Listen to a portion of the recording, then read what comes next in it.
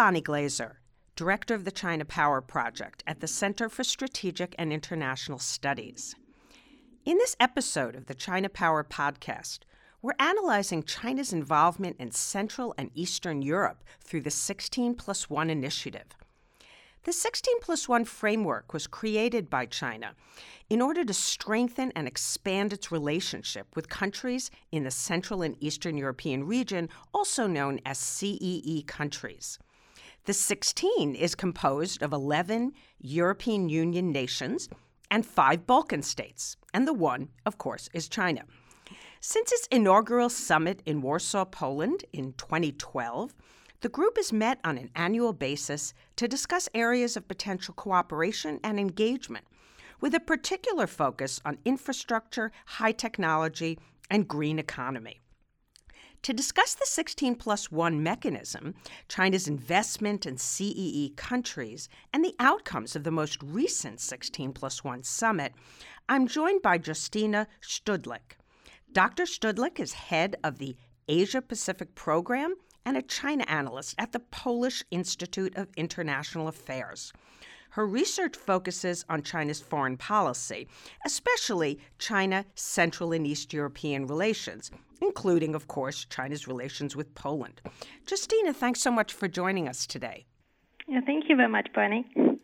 So, to start with, why was the 16+1 mechanism created, and why did China decide to focus on these 16 countries in particular?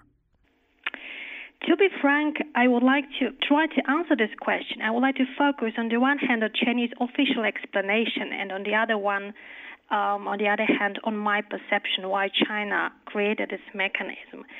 Because Chinese official explanation is that the PRC decided to reinvigorate the relation with post-socialist states, with states that has long had diplomatic relations with China, because CEE countries launched diplomatic ties with China in mostly 1949. And because we are to some extent were neglected after the end of Cold War, because China was focused on the western part of Europe or the old EU member states, so China decided to reinvigorate those relations.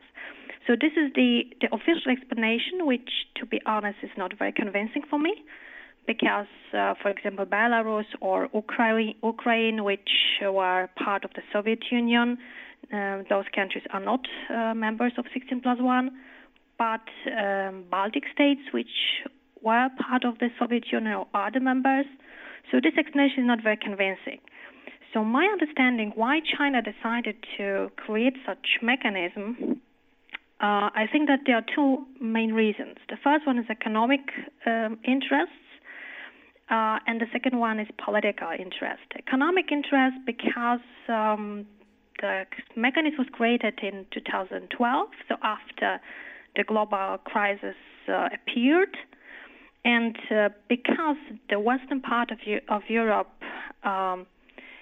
the economic situation after the crisis was not very good, but eastern part of Europe coped quite well with the crisis. So China started to find new markets for its export, bearing in mind that China is export-oriented country. So this is my understanding. So China was trying to secure existing, but also find new ones, just to send to this region this overcapacities or this excessive manufacturing and these capacities. But there are also some political consideration. I think that China decided to diversify its foreign policy portfolio, just to show that China can reinvigorate relations with other parts of Europe or in the world. And one practical reason, I think, that for China as a huge country, big country, it is easier to deal with some kind of a region, something bigger, than with particular small countries from Central Europe. So for China, it was the reason why China created something bigger like this region, which is to some extent an artificial body, because from our perspective, from CE countries, from Poland, for example, there is no such a region which consists of 16 countries, because this mechanism, the 16, consists of Baltic states, V4 countries, Balkan states. So it was an artificial grouping, but for China it's easy to deal with us. So it is my understanding why China decided to create this mechanism. So if you look at the interests of these 16 countries and Chinese interests, do you see areas in which these interests intersect? And then what are the areas where they diverge? Yes, there are some interest convergence, but also some divergence. The interest convergence, they are also political and economic. If we look at this political convergence, I think that for CE countries, it is important to have better relations with PRC, because we are becoming more visible for China, which is a great power. This mechanism gives us a possibility for intensive political dialogue with China. Every year, the summits, and every year the prime ministers could meet with Chinese prime minister. The visibility of this region in China has increased dramatically. China is also used to some extent as a bargaining chip vis-a-vis the EU, and some countries could say that China is an alternative, for example, in case of some disputes with the EU. So in that sense, there is some interest convergence from the CE countries' perspective. For China, as I mentioned before, China is becoming a significant player in Europe. There is a diversification of Chinese foreign policy portfolio, and China could, to some extent, try to, influence other countries. From the economic point of view, as I mentioned before, China needs export markets, but we would like to also have good economic cooperation with China. But also, especially when you look at these Balkan states, they need infrastructure development, and China, because of this overcapacities, manufacturing overcapacities, would like to use contractors or workforce money that the countries need just for some infrastructure development. So in that sense, there's some interest convergence. If you are talking about some divergence, I think that there is some kind of differences between EU countries and non-EU member states, because Chinese economic offer for EU member states is not attractive, because China offers loans and credits, and of course we as EU members could not use it. On the one hand, on the other hand, we have access to EU funds, so it's not attractive. And of course, there's some criticism from the EU that China would like to divide and rule, and to some extent try to influence the countries, or even not to facilitate those countries to be non-EU member states to be EU members in the future. China attaches an important role to the CEE countries in its Belt and Road Initiative.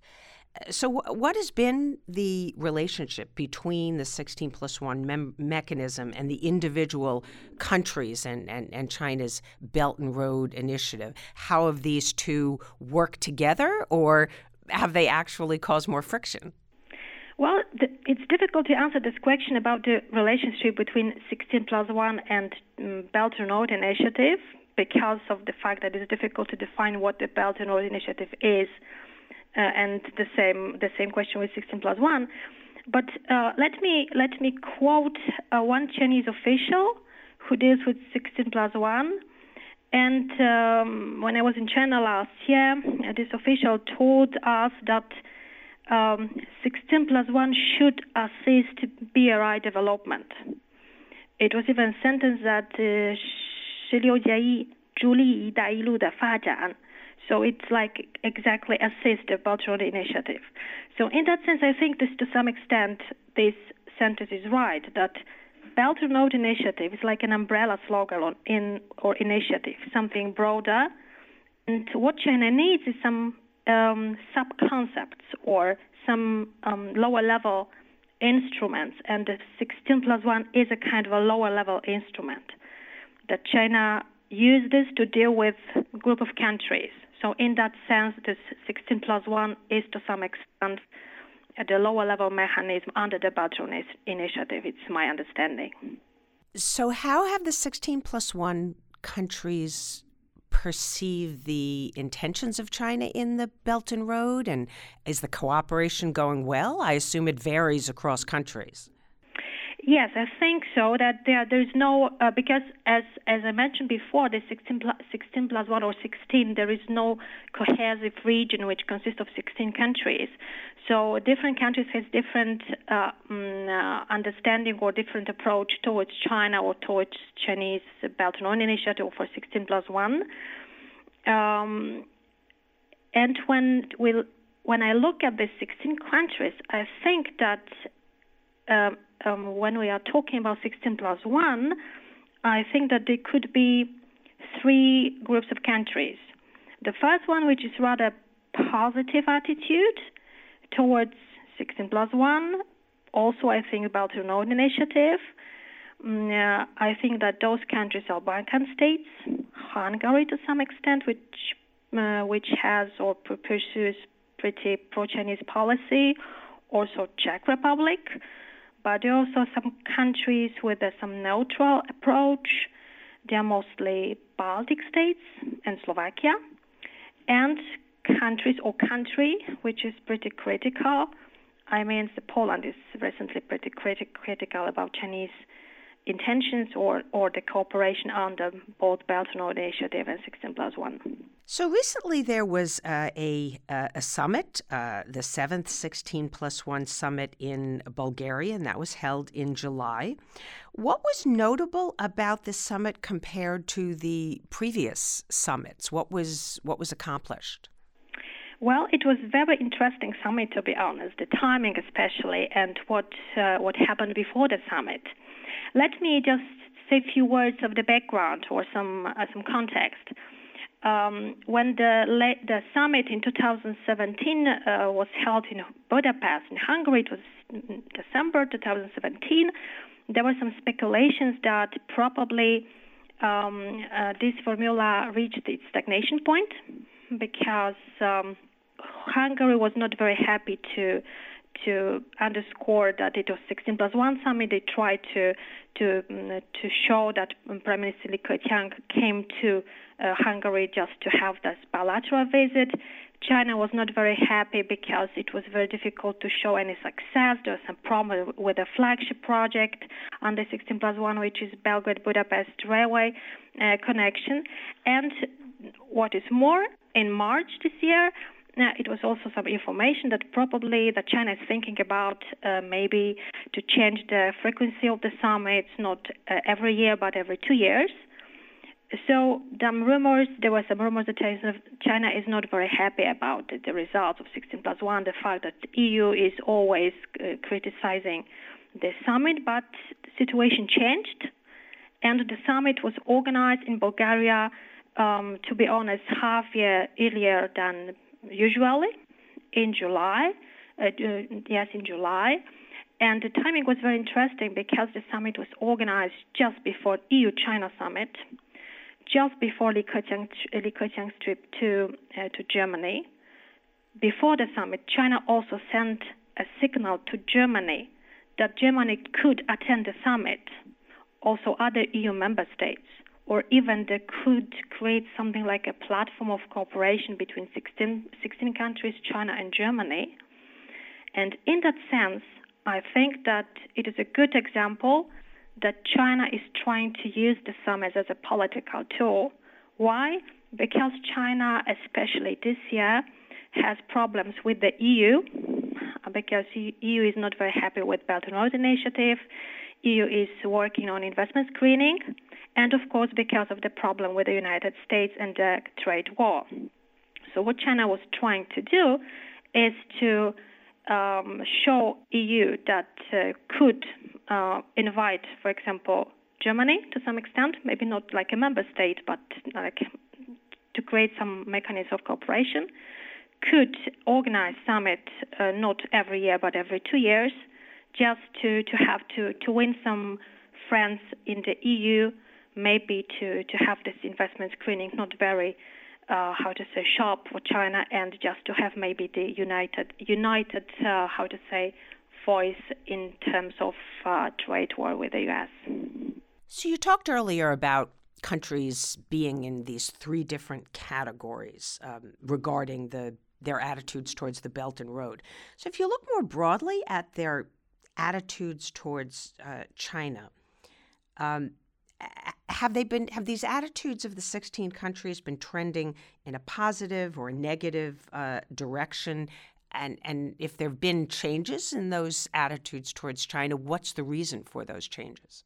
Well, about changes, I think that there are some examples of changes for some pro-Chinese policy, and I think that Hungary is a good example, or Czech Republic. But one disclaimer, Hungary positive policy towards China is not a new phenomenon. Prime Minister Orban is pretty pro-Chinese, so it is not a new policy.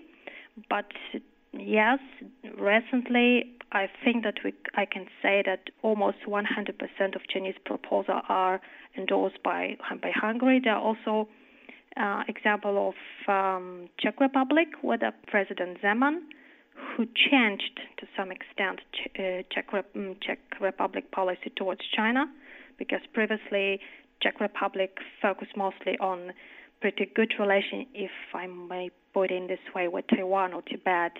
But now President Zeman is pretty pro-Chinese. But once again, one disclaimer: it is a policy of president government pursue a little bit different policy. But generally speaking, we can say that Czech is pretty pro-Chinese. Of course, Balkan states are also, they have good relations with China. Some change of approach, I think it's in case of Poland, it's pretty obvious that we are pretty critical about the 16+1 formula, about the fact that our relations, despite the fact that we are called as a strategic partners, that our economic cooperation is not good. So this is the attitude, the change of attitude. Also, in case of Poland, we are thinking about our attitude towards investments. We are also our approach is a kind of a measured approach comparing to the previous years, due to the lessons learned from what China is doing in the Balkan states and using these loans and credit-based investment scheme. Also, what China is doing in the western part of the EU or the United States about I'm thinking about taking takeovers of high-tech companies and so on. So it's difficult to say about 16 countries' approach towards China, but there is a kind of changes towards more pro-Chinese and sometimes like some measured approach toward China. So when China develops its relations with each of these 16 countries, does it understand deeply the differences among them, the domestic politics within the countries, and then use different tactics towards each of them? Are its tactics different from country to country? Well, to be honest, I'm not sure if under the 16+1 China used different tactics. One example, I think, which is very interesting, when the 16+1 was created in April 2012, and the first summit was in Warsaw, China announced some measures to invigorate relations with us. And the main message to us, or the main proposal, was a credit line, which is, of course, not for us. I mean, not for EU member states. They are pretty. This line is pretty attractive for non-EU member states. And to be honest, from the very beginning, we as a EU member states, we express our concerns that it's not offer for us. But China still uses the same offer or the same mechanism. So in that sense, to some extent, China prepared something, some kind of offer, which is one for everybody. But we are different countries, as you mentioned it in the introduction, that 11 of those countries are EU member states, 5 are not. So in that sense, China used the same offer for all of us, despite the fact that the formula exists for 6 years, and many times even we as expert meetings with Chinese officials, we say that we are different, we are not the same. We are smaller countries, bigger countries with different economic situation and so on. But in that sense, when you look at some economic offer, this offer is the same. I want to read you just a short quote from the Macedonian President Ivanov last year, said to The Telegraph, "The European Union is leaving its door open for the Chinese and Russian strategic encroachment in the Balkans because of its abject failure to engage and invest in the region." And this is an interesting charge that we hear in other places around the world, such as Africa, where many African countries say that China is moving into a space where European countries and the United States and others, even Japan, are not investing enough. So is that fair? Is that part of the problem, that the door is just being left open to Chinese investment because other countries are ignoring places like the Balkans? Well, I think it's the statement is truth, and what China is doing is like filling the space like water, and I think that in case of Balkans, it's the true story. And one example, just to vindicate this statement or this my understanding, is that, for example, Balkan states use China as a bargaining chip vis-a-vis the EU. And what is very interesting, that those countries, the bargaining chip means that, for example, we have China, that and China could be an alternative to the EU, for example. And one important issue is that, for example, this year in February, as I remember correctly, the EU presented its new enlargement perspective in the Western Balkans, and to some extent, this could be a result of Chinese but also Russian engagement in the region. That because other countries entered or trying to enter this region, which was neglected to some extent by the EU, for example. So now, because there are new players in this region, so the EU prepared like a new perspective or new strategy. So in that sense, there is a kind of a rivalry in this region between China, Russia, and now the EU, which presented something new for those countries, for the accession to the EU. When the Chinese invest in CEE countries, do you think that this comes with an expectation that Beijing has that these countries will support China's positions in the United Nations and elsewhere? So one example I would cite is that in March 2017, Hungary was said to have pressured the EU not to sign a joint letter that criticized China for human rights abuses. And some people pointed to this as a direct result of China's investment, its influence on Hungary. So is this a typical case, and is this a lesson for 16+1 countries? Well, about Hungary, and of course it's difficult to say 100% that it is a result of 16+1. Because to be honest, 16+1, from my understanding, is a kind of a China's multilateral bilateralism mechanism. That is not exactly it is a mechanism which should facilitate relations between China and particular countries. Just for China, it's easier to deal with those countries having this grouping. But going back to the example of Hungary, as I mentioned before, Hungary, generally speaking, has a pro-Chinese policy and accepts many of Chinese proposals. Hungary openly supports granting China market economy status. Hungary were among countries that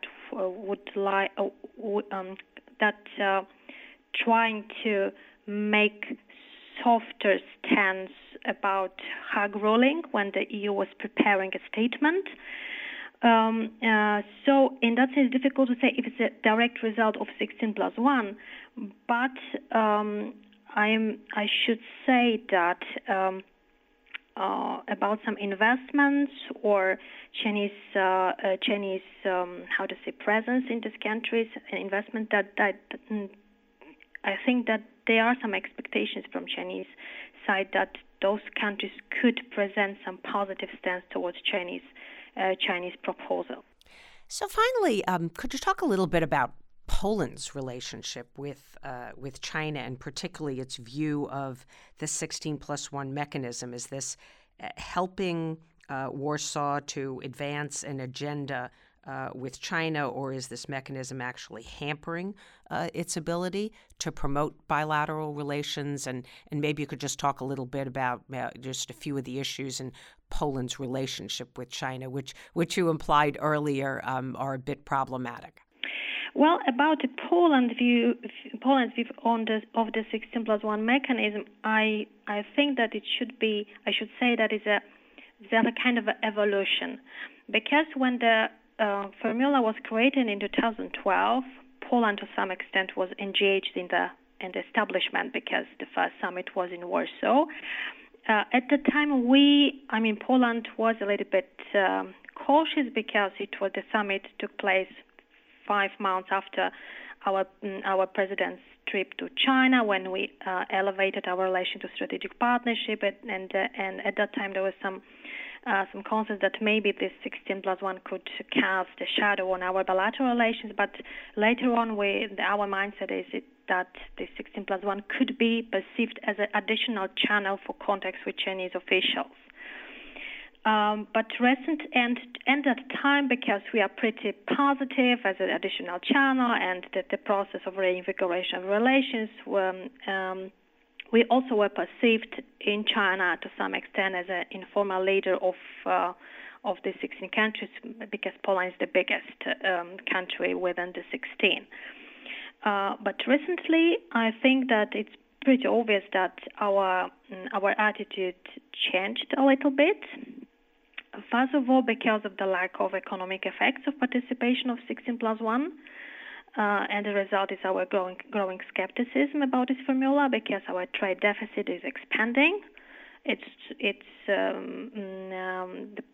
not many Chinese interesting investment offer. Also, because of various 16+1 mechanism, because 16+1 is not only this Prime Minister Summit, but other lower level mechanism meetings and so on. These meetings require the involvement of the Chinese administration, and it limits the possibilities of progress in Poland-China relations.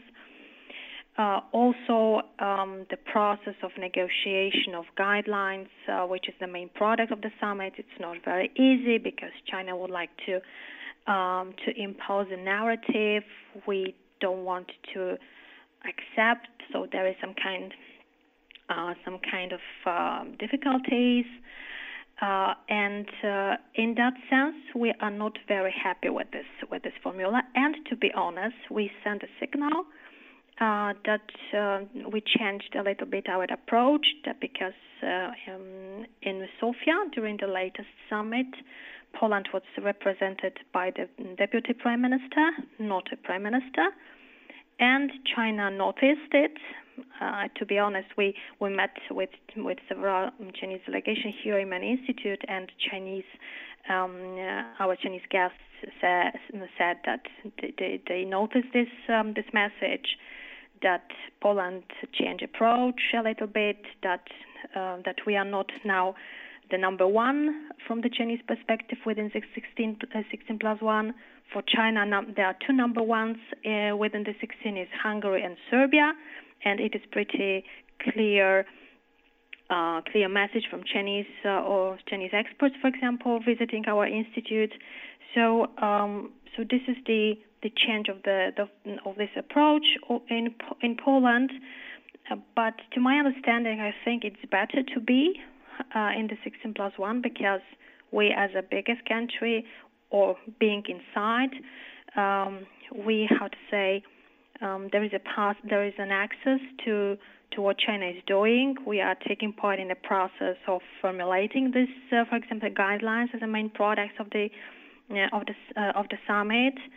Also, in my understanding, it's good to be there because there is an opportunity to persuade the Chinese side of the importance of our relations, for example, with the United States, the EU membership, also for signaling some concept about Russia's policy, because we are not very happy about Chinese positive or close relations with Russia. Yes, I would say engagement is a good lesson for all of us. Disengaging would have some negative consequences, and I think the United States should be doing more engagement with China as well. Thank you so much for joining us today. We've been talking with Dr. Justyna Szczudlik, who's head of the Asia-Pacific program at the Polish Institute of International Affairs. Thanks for doing the podcast with us. Thanks, Bonnie, for having me in this show. Thank you very much.